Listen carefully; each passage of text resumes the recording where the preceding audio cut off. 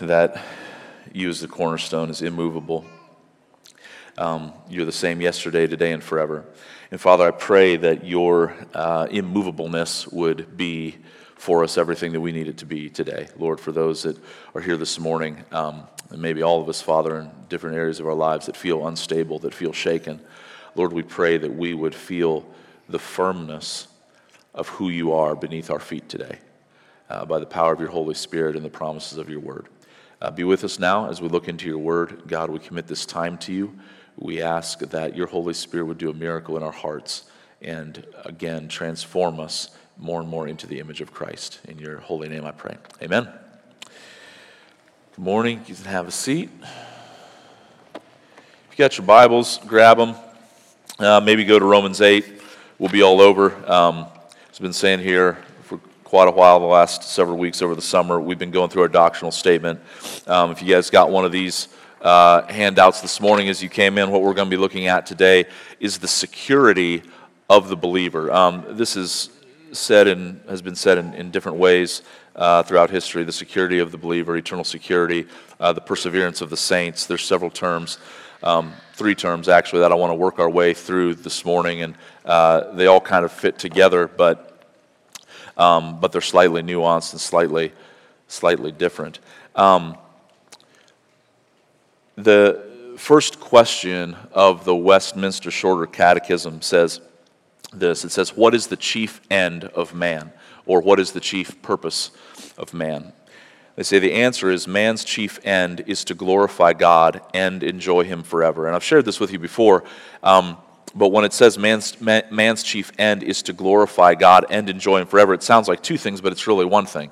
Because it doesn't say what are the chief ends of man, but what is the chief end of man. And so you could say it another way, simply that man's chief end is to glorify God by enjoying him forever. Is that God wants us to enjoy not only who he is, but the salvation that we have in him. And in our joy, in our satisfaction in who he is glorified, okay? As John Piper's ministry, Desiring God, he says, God is most glorified in us when we are most satisfied in him. I believe this wholeheartedly, that our chief end is to be satisfied in God forever. And this issue that we're going to talk about today, about the security of the believer, some terms that we're going to be looking at are preservation, perseverance, and assurance, and I'll explain a little bit more what I mean by those in a second. But this hits right at the heart of whether or not we're able to bring glory to God by enjoying him forever. God is not glorified in this world in a fearful, unbelieving people. He is glorified in a people that trust that he is going to do exactly what he said he's going to do. And his word from beginning to end makes it abundantly clear on what he's going to do. Is that he came to save a people for himself from every tribe, tongue, language, and nation. He is the Savior. He saves. Salvation belongs to him. As we looked at a couple weeks ago when we talked about soteriology in this doctrinal series.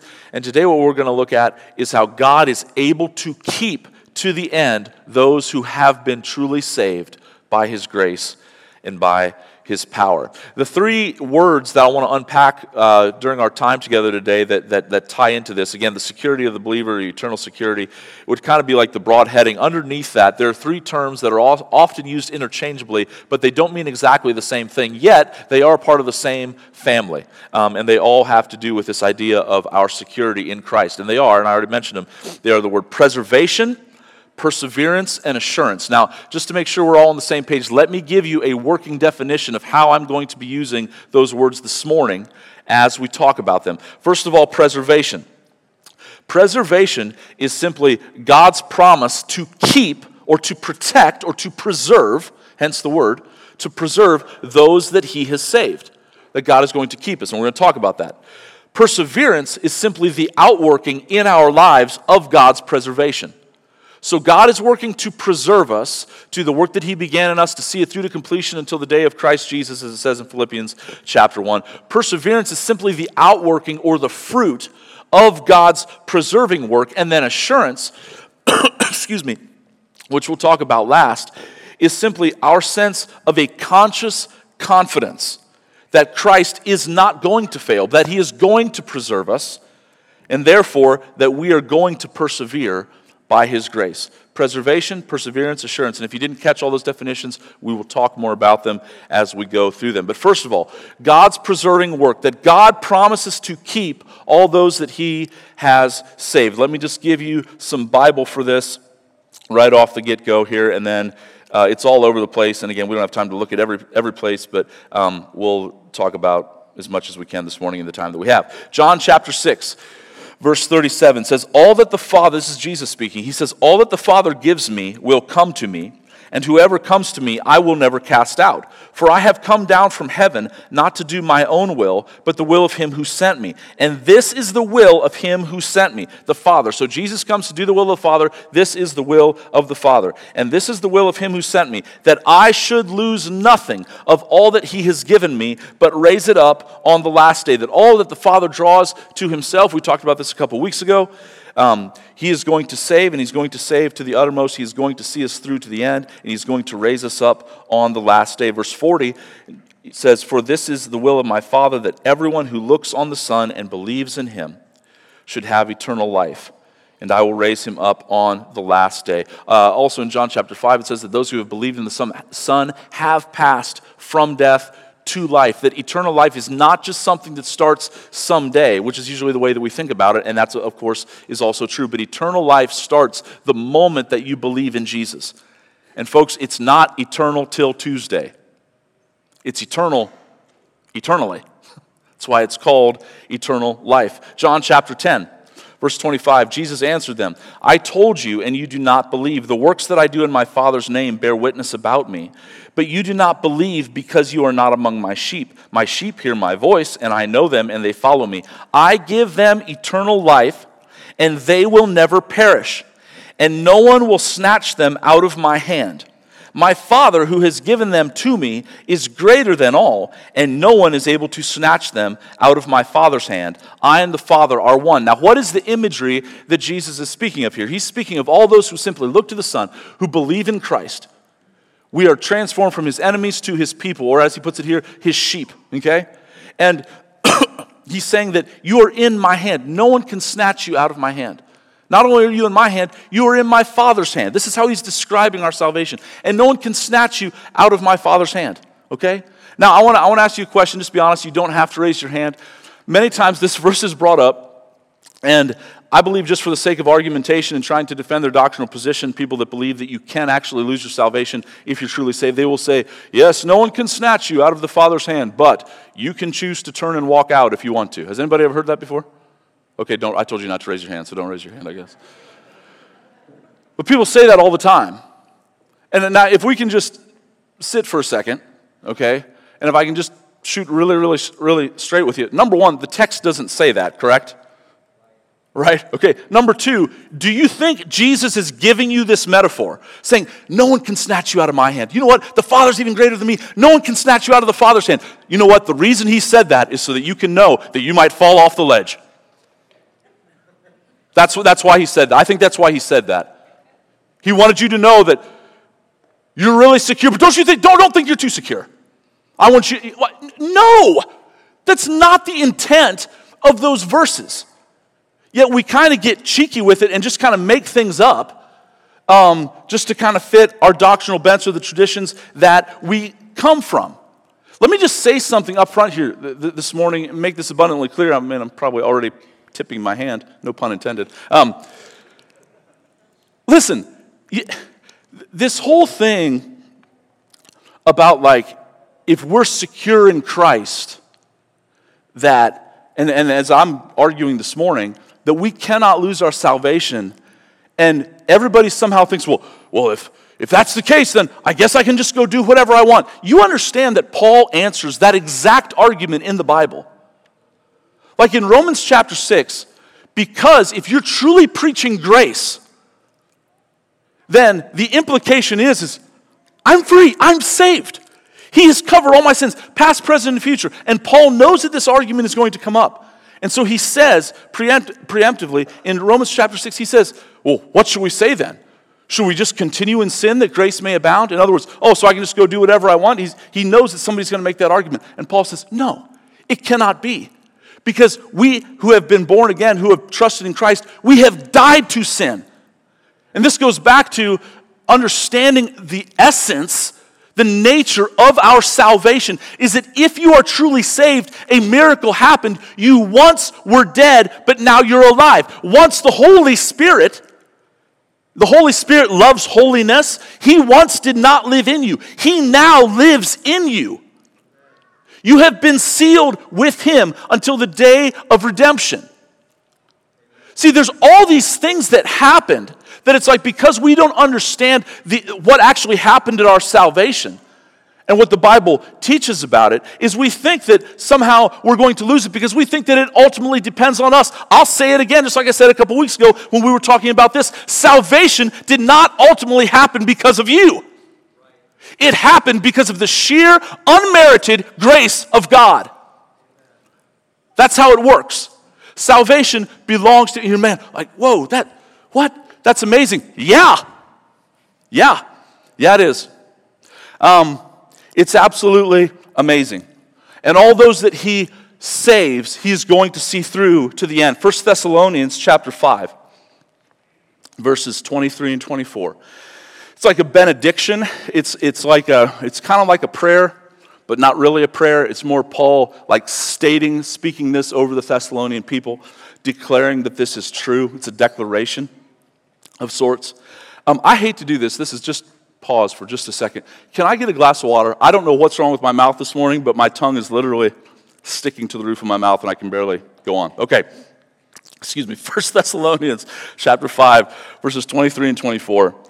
Paul says this, "Now may the God of peace himself sanctify you completely, and may your whole spirit and soul and body," and all of you, we're body, soul, and spirit, so all of you, "and may your whole spirit, soul, and body be kept blameless at the coming of our Lord Jesus Christ." Listen, he who calls you is faithful. He will surely do it. Amen. Let's pray and go home. What else do we need? The language in there is so strong that the God of peace himself is going to sanctify you completely. What part of you? Your spirit, your soul, your body. You will be kept blameless at the coming of our Lord Jesus Christ. He who calls you, because remember, salvation starts with him, not with us. He who calls you, who called us to himself, is faithful. He will surely, not maybe, not possibly, he will certainly do it. Folks, this is our great hope. That God is not going to stop working on us. Thanks, Conrad. Conrad is, you have no idea where we'd be without Conrad.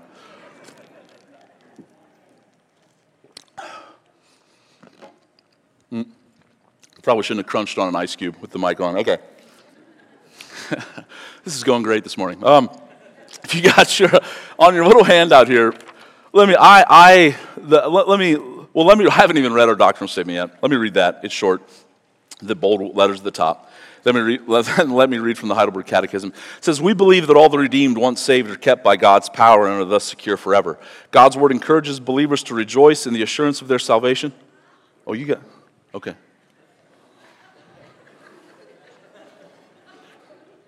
Drink some of this too. Thanks, Dad. Okay. God's word encourages believers to rejoice in the assurance of their salvation, but clearly forbids the use of Christian liberty as an occasion for the flesh. Okay. Look at the Heidelberg Catechism. I love this. I don't want to freak any of you out, but if I ever get another tattoo, I'm getting the Heidelberg Catechism tattooed on me. I love this. I love this. Again, it's these words. This isn't scripture, but it's such a good summary of the scripture. It is true, and I hope that you will leave here today believing that this is true. What is your only comfort in life and in death? Man, we're not playing games. We're talking about eternity. We're talking about ultimate reality. What are you going to do? What are you going to give in exchange for your soul? Jesus said, what would profit a man if he gains the whole world, yet forfeits his soul? What is your only comfort in life and in death? Answer, that I am not my own, but I belong, body and soul, in life and in death, to my faithful Savior, Jesus Christ. He has fully paid for all my sins with his precious blood and has set me free from the tyranny of the devil. He also watches over me in such a way that not a hair can fall from my head apart from the will of my Father in heaven. In fact, all things must work together for my salvation. Because I belong to him, Christ, by his Holy Spirit, assures me of eternal life and makes me wholeheartedly willing and ready from now on to live for him. In Christ, there is nothing that can get to your life. Nothing that can get to your life and would maybe be painful or hurtful or make you doubt and maybe cause you to fall away, because everything that ultimately comes into your life is under the sovereign hand of God, and he is working all things together for good in your life to bring you about into Christ's likeness, to form us into the image of Christ. Jesus is no partial Savior. Those whom he saves to the absolute uttermost. If you'll just look at this logic on the back of your paper there in Romans chapter 8.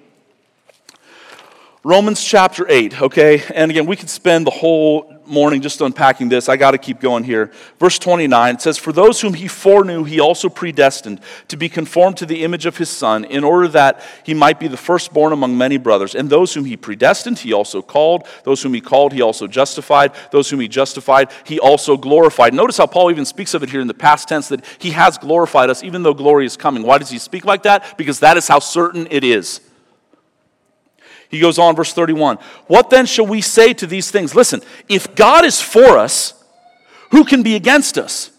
He who did not spare his own Son, but gave him up for us all, how will he not also, along with him, graciously give us all things? Who shall bring any charge against God's elect? It is God who justifies. Who is to condemn?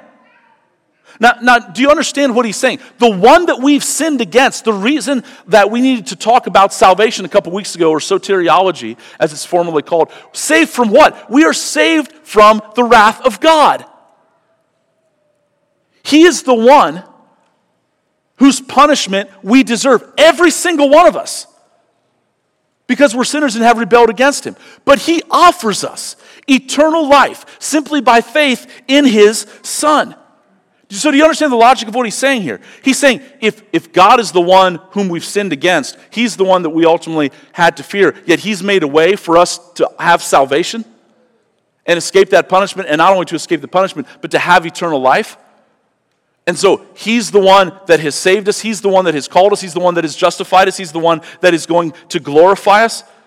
So if that's the one who we sinned against, if we're okay with him now, like not only just okay, but we're his children, we're his sons, we're his daughters, we're not his enemies anymore, we're his friends. If he's for us, who can be against us? If that's been settled, how am I going to lose something? He's the one that saved me to begin with.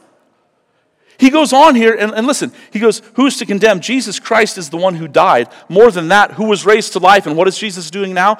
Who is at the right hand of God, who indeed is interceding for us.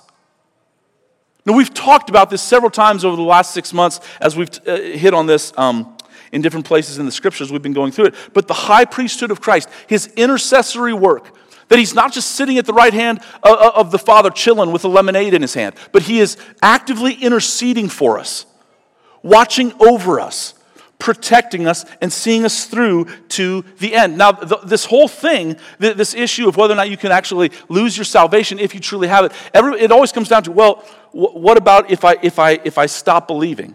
If I no longer trust him? Okay? Now, here's the thing. You're right. We have to trust him to the end. But Jesus is the one that's going to make sure that that's going to happen. Let me show you.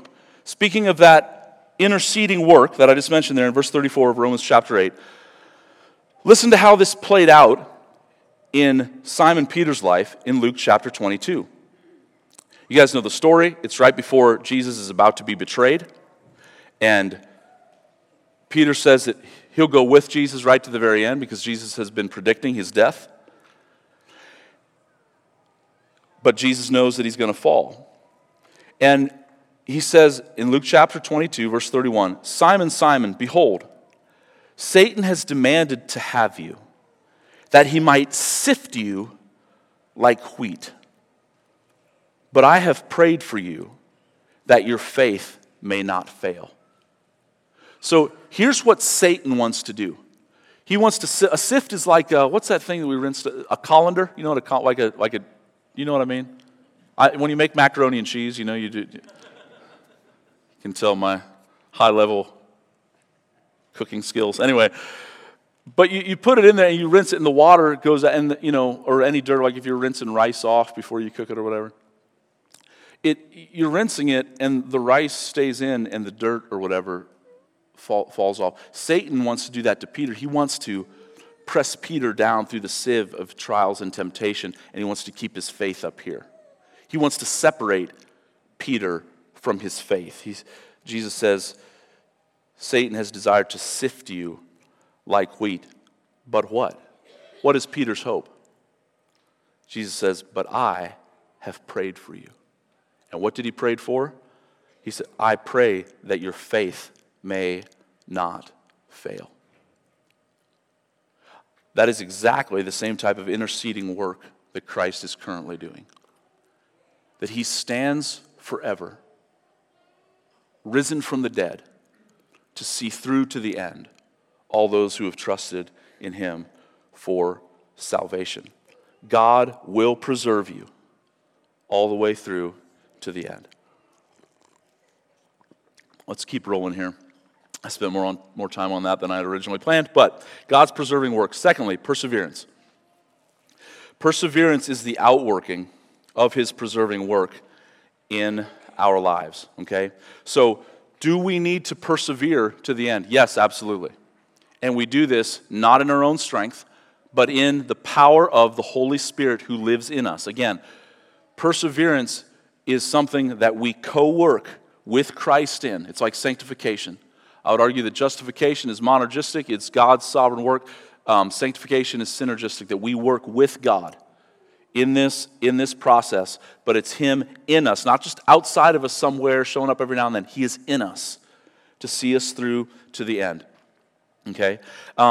Probably the most central place or the most succinct place that you would see this is in Philippians chapter 2, verses 12 and 13. Paul says, therefore, my beloved, as you have always obeyed, so now, not only as in my presence, but much more in my absence. Listen, work out your own salvation with fear and trembling. That's the command to us.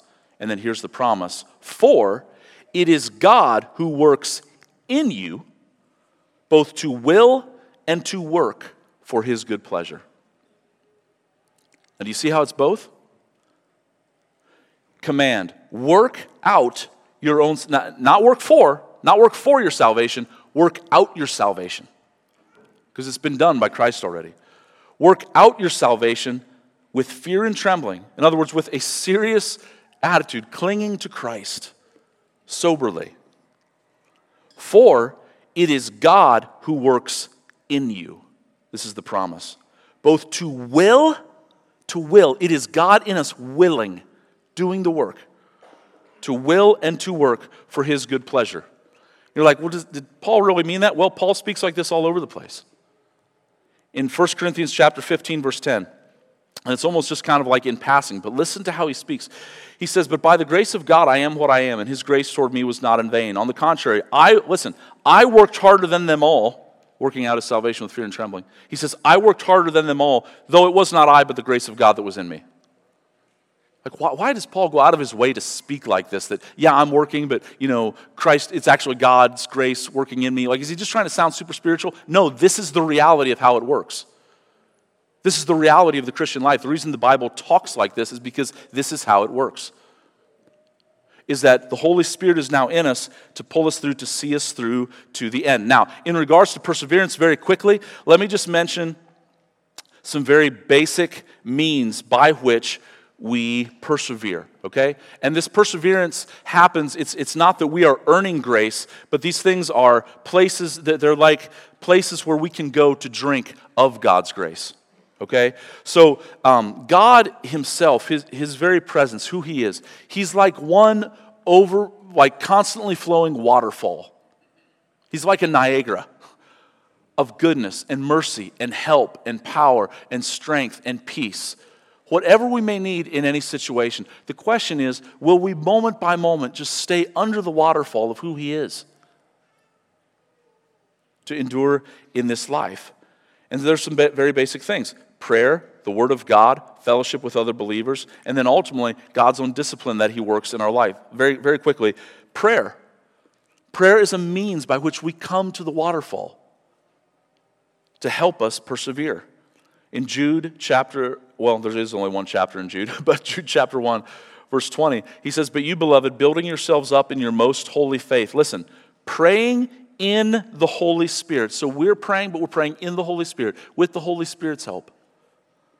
Praying in the Holy Spirit, keep yourselves in the love of God. As we pray, we keep ourselves under the waterfall of his love, who he is. But just a few verses later, in verse 24 in the book of Jude, he says, now to him who is able to keep you from stumbling and to present you blameless before the presence of his glory with great joy, to the only God our Savior, through Jesus Christ our Lord, be glory, majesty, dominion, and authority before all time, both now and forever. That again, he is able to keep us to the end. The Word of God, not just in us individually, but in all of us as a church, speaking it to one another. The Bible says that faith comes through hearing, and hearing through the Word of God. Colossians chapter 3, verse 16 says, "Let the Word of Christ dwell in you richly, teaching and admonishing one another in all wisdom, singing psalms and hymns and spiritual songs, with thankfulness in your hearts to God." Is that because God is preserving us, he has given us these means by which we can come and drink of the waterfall of who he is in order to meet him and to go forward and to exhort one another. You could put it like this, and I forget who said this first, but somebody other than me said what I'm about to say. They said, eternal security is a community project. Eternal security is a community project. I believe that wholeheartedly, that we are to exhort one another to persevere to the end. The body of Christ is another means that God has given to persevere in this fight of faith. In Hebrews chapter 3, the writer says, "Take care, brothers, lest there be in any one of you an evil, unbelieving heart, leading you to fall away from the living God." There is in all of us still unbelief that lives. It's like that old hymn says, "Prone to wonder, Lord, I feel it, prone to leave the God I love. Here's my heart, Lord, take and seal it for thy courts above." That there's still unbelief in us. But the writer of Hebrews goes on, he says, "But exhort one another every day, as long as it is called today, that none of you may be hardened by the deceitfulness of sin." This is why the body of Christ matters. People say, "Well, I got Jesus and that's enough. I don't need his people. I don't need his church." That's a lie. It's a total lie. We need God's people. He is the head. We are part of his body, and we need the body of Christ to encourage one another and to go forward. And ultimately, why will we persevere to the end, even in seasons of rebellion, even in seasons where in our hard-heartedness we're not being exhorted daily, we're not drinking from his word, we're not drinking from the means of grace of prayer? Is that ultimately God will discipline and correct those that he loves. In Hebrews chapter 12, listen, it says, "In your struggle against sin, you have not yet resisted to the point of shedding your own blood. And you have forgotten the exhortation that addresses you as sons. My son, do not regard lightly the discipline of the Lord, nor be weary when reproved by him. For the Lord disciplines the one he loves, and he chastises every son whom he receives. It is for discipline that you have to endure." God is treating you as sons. Do you understand what he's saying? He's saying, I don't discipline those who aren't my kids, okay? So I've used this illustration before, but you saw all the kids that were up here. Most of mine, I had one of those in that crowd that was up here earlier was mine. But if the kids are doing something crazy or something rowdy, as tends to happen sometimes, I'm not going to yell at all the kids. I'm just going to call out mine, because he's the one that I'm responsible for. because he is my son. It's the same thing. If you belong to God, if you are his son or his daughter, he is going to discipline you. Why? Because he knows how to do it perfectly, and he's going to see you through to the end. Charles Spurgeon, in speaking of the perseverance of the saints, said, "Oh, how I love that doctrine of the perseverance of the saints. I renounce the pulpit when I cannot preach it. For the gospel seems to be a blank desert and a howling wilderness, a gospel as unworthy of God as it would be beneath even my own acceptance, frail worm as I am. A gospel which saves me today and rejects me tomorrow, a gospel which puts me in Christ's family 1 hour and makes me a child of the devil the next, a gospel which justifies and then condemns me, a gospel which pardons me and afterward casts me into hell. Such a gospel is abhorrent to reason itself, much more to the God of the whole earth."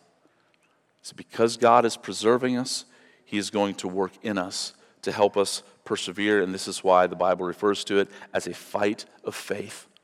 It's why we're here. It's the fight that we're in today. Persevering to the end with the help of Christ, but rooted in his preserving power. Lastly, assurance, okay? This word assurance. So, preservation is God's promise to keep us, and he is very good at his job. He has never failed. Perseverance, the outworking of that preservation in our lives. That we fight the good fight of faith. We exhort one another. We stay in the Word. We stay in prayer. And we receive the discipline of the Lord when we wonder. But here's what assurance is, and this is where the rubber really meets the road, and we come back to the joy, the enjoyment of who God is that I spoke of at the beginning, and thus bring him glory. Assurance is just simply our sense of conscious confidence that Christ is not going to fail in his preserving work, and that we therefore will persevere by his grace.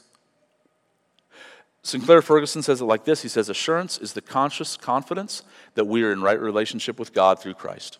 Very simple.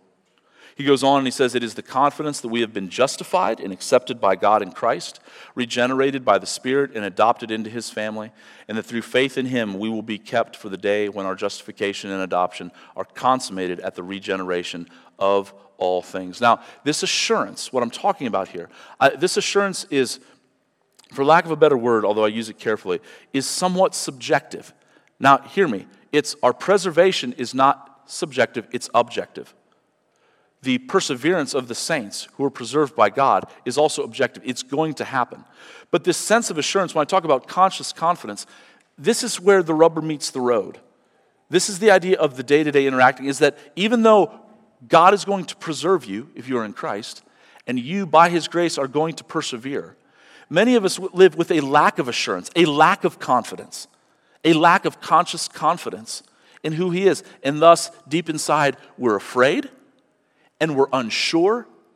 We lack confidence in God's saving ability, and therefore we are not bold in our witness or in our practical life of faith. When God called Joshua and the nation of Israel to finally go in after 40 years of wandering because of their disobedience, to go in and conquer the land, the first thing he told him is, he said, listen, Moses, my servant, is dead. In other words, I know Moses was a great guy, just a man, he's dead. He goes, you, be strong and courageous. Be strong and courageous.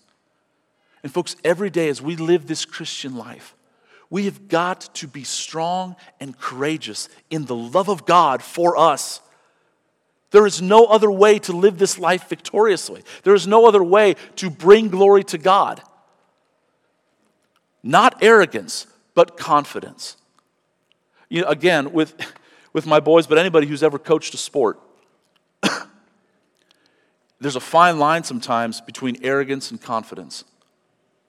Arrogance, you know, again, we got all boys in our house, except for Mama, who deals with the boys.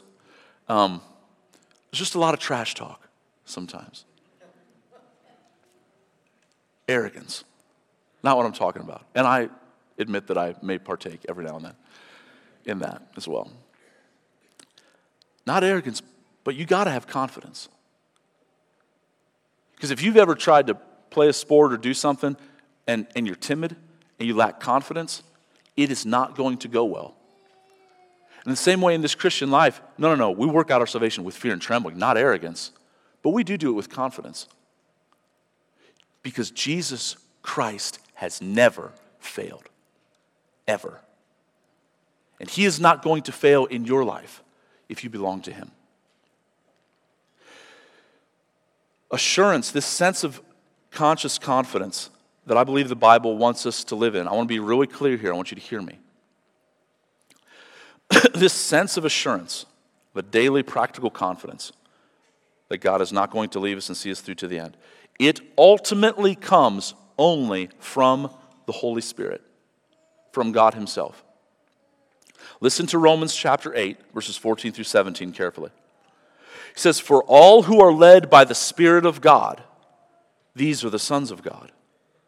For you did not receive the spirit of slavery to fall back into fear, but you have received the spirit of adoption as sons, by whom we cry out, Abba, Father." So again, don't have time to unpack all this, but remember, how we keep ourselves in the love of God by praying in the Holy Spirit. Same Holy Spirit he's talking about here. What's the Holy Spirit crying out inside of us? Abba, Father. God, I need you. That's a mark of your salvation, is that now your eyes are turned upward. And we cry out to God. That's the Spirit. So now listen, the Spirit himself, the Spirit of adoption as sons, by whom we cry out, Abba, Father. Verse 16, the Spirit himself bears witness with our spirit that we are children of God. The Spirit himself bears witness with our spirit that we are children of God. We are created, as I already said, body, soul, and spirit. We have a spirit. When we become born again, the Holy Spirit comes to live inside our spirit. As we are led by the Spirit of God, as we pray, as we cry out, Abba, Father, the Spirit himself bears witness with our spirit that we are children of God. In other words, when it says bears witness, he gives us assurance. The Spirit himself gives us assurance. That sense of conscious confidence that we are children of God. The word for bears witness here in the Greek is symmartirio. You can hear the word martyr in it. Martyr simply means witness. Usually when we use the word martyr, we're speaking of somebody who was a witness even to the point of death for Jesus Christ, willing to give up their life as a witness for Jesus Christ and not renounce their faith. The Spirit, with that same type of blood earnestness, wants to bear witness with our spirit that we are children of God. And as we live day by day, moment by moment, filled with the Holy Spirit, being led by the Spirit of God, we gain a conscious confidence that we belong to him. We're not becoming his children. That reality is objectively true. But as we walk in the Spirit, we gain that conscious confidence that we belong to him. And therefore, we can live lives that honor and glorify him. These three terms, very quickly: preservation, perseverance, and assurance. Preservation is like the block in the foundation of a house or a building. Perseverance is like the framing, the lumber that goes on top of that block. And assurance is just simply the cosmetic part that we see, maybe the wallpaper or the paint or the siding or the landscaping outside or whatever. You cannot switch those around. Our hope, what needs to be in the foundation, is our trust in the preserving work of Christ, that he is interceding for us and going to see us through to the end. Built upon that preserving work is the framing of our perseverance, that we day by day follow Jesus because of this certain preserving work of Christ. And then our assurance is the confident part, or the confidence that we should have, that people should see from our lives. Why? Because Christ is at the foundation. He has never failed. I think I shared this story before, but several years ago, we were living down on Ragersville Road, and I was upstairs in a little house that we were renting, and I was playing guitar. The boys were little. I was just up there playing guitar, and it was stormy outside. Clouds were rolling in. Hannah comes up, and she's like, I think we should maybe go down to the basement. The weather doesn't look real good. And I glanced outside, and I was like, and I kid you not, this is exactly how it happened. I was like, we'll be fine. Classic man answer. We'll be fine. And I kid you not, as soon as I said that, a tornado dropped. Woof, we saw it drop. And we ran to the basement. She was right, as usual.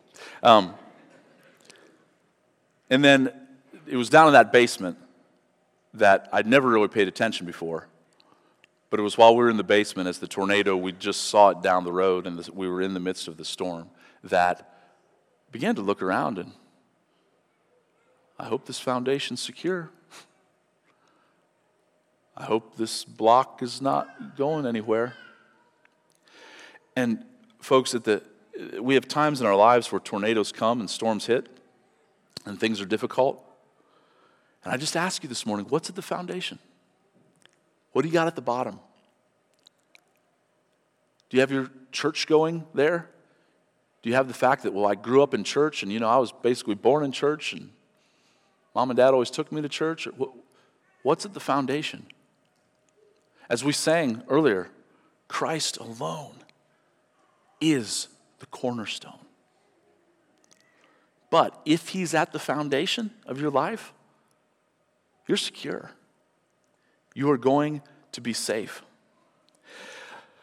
Joel Beeke, just very practically speaking here, speaking of assurance, sums up what I'm trying to say. He says, assurance is not essential to being of the faith, but it is essential for the well-being of your faith. In other words, just because you lack confidence doesn't mean that you're not saved. But as we follow the Holy Spirit, that Holy Spirit wants to bear witness with our spirit that we belong to him. Again, I want to sit in this with just one more illustration here. I've shared this with you before, but D.A. Carson uses this example. He says, imagine the children of Israel on the night before Passover. And the death angel is going to come and kill all the firstborn in the land. There's going to be judgment because of sin. Their only hope is to put the blood of the Lamb over the doorposts. And that's the same hope that we have. It's the blood of Jesus, faith in that sacrifice. That's all we got. But he says, imagine two Jewish men speaking the night of the Passover before it happens. And one says, man, this is pretty crazy stuff. I mean, I don't know, man. I'm really scared. This is totally making me nervous. And the other one goes, not me. I'm trusting in the blood of the Lamb. Just totally confident. Now hear me. Both those men, one confident, or one not confident, one very confident, both put the blood over the doorpost. Which one will be saved? Both of them. Both of them. But one was going to get through the night with confidence, and the other one probably in dread. This is what God wants for your life. This is what I want to offer you and call you to believe this morning. Not just that you're saved by the blood of the Lamb, but that you can have confidence in it. And that you don't have to live in fear. I need to stop. Time is getting away here. Worship team, you can come up. And we'll close. Just a couple questions as they come and as we stand and as we sing.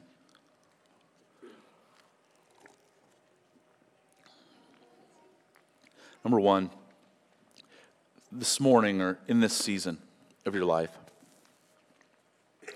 is the Word of God dwelling richly in you? This book is full of promises for His people.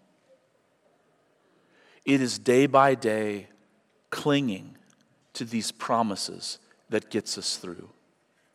As I've already showed you, not only getting into it for ourselves, but sharing it with one another. This was just kind of a random thing that happened. I had texted Rebecca Miller about something, a question I had for her earlier this week, and then we began to interact a little bit via text. And she'd mentioned just in her text that she had been meditating upon Isaiah 12 that morning, and all the good promises that were in there. And I wish I could say, oh, I know what Isaiah 12 says. I wasn't sure what Isaiah 12 said. So I picked up my Bible, and I went to Isaiah 12. And again, these promises true for God's people. The Bible says that all His promises are yes in Christ Jesus for those who are in Christ. Let me just read them to you. He says, you will say in that day, I will give thanks to you, O Lord, For though you were angry with me, your anger turned away, that you might comfort me. Behold, God is my salvation. I will trust and I will not be afraid, for the Lord God is my strength and my song, and he has become my salvation. With joy you will draw water from the wells of salvation, and you will say in that day, give thanks to the Lord, call upon his name, make known his deeds among the peoples, proclaim that his name is exalted, sing praises to the Lord, for he has done gloriously. Let this be made known in all the earth. Shout and sing for joy, O inhabitant of Zion, for great in your midst is the Holy One of Israel. Now here's what happened. She probably didn't even mean to do this, but Rebecca exhorted me just by sharing where she was at in the Word of God. It caused me to turn to the Word of God and to cling to those promises, and those promises helped me get through that day.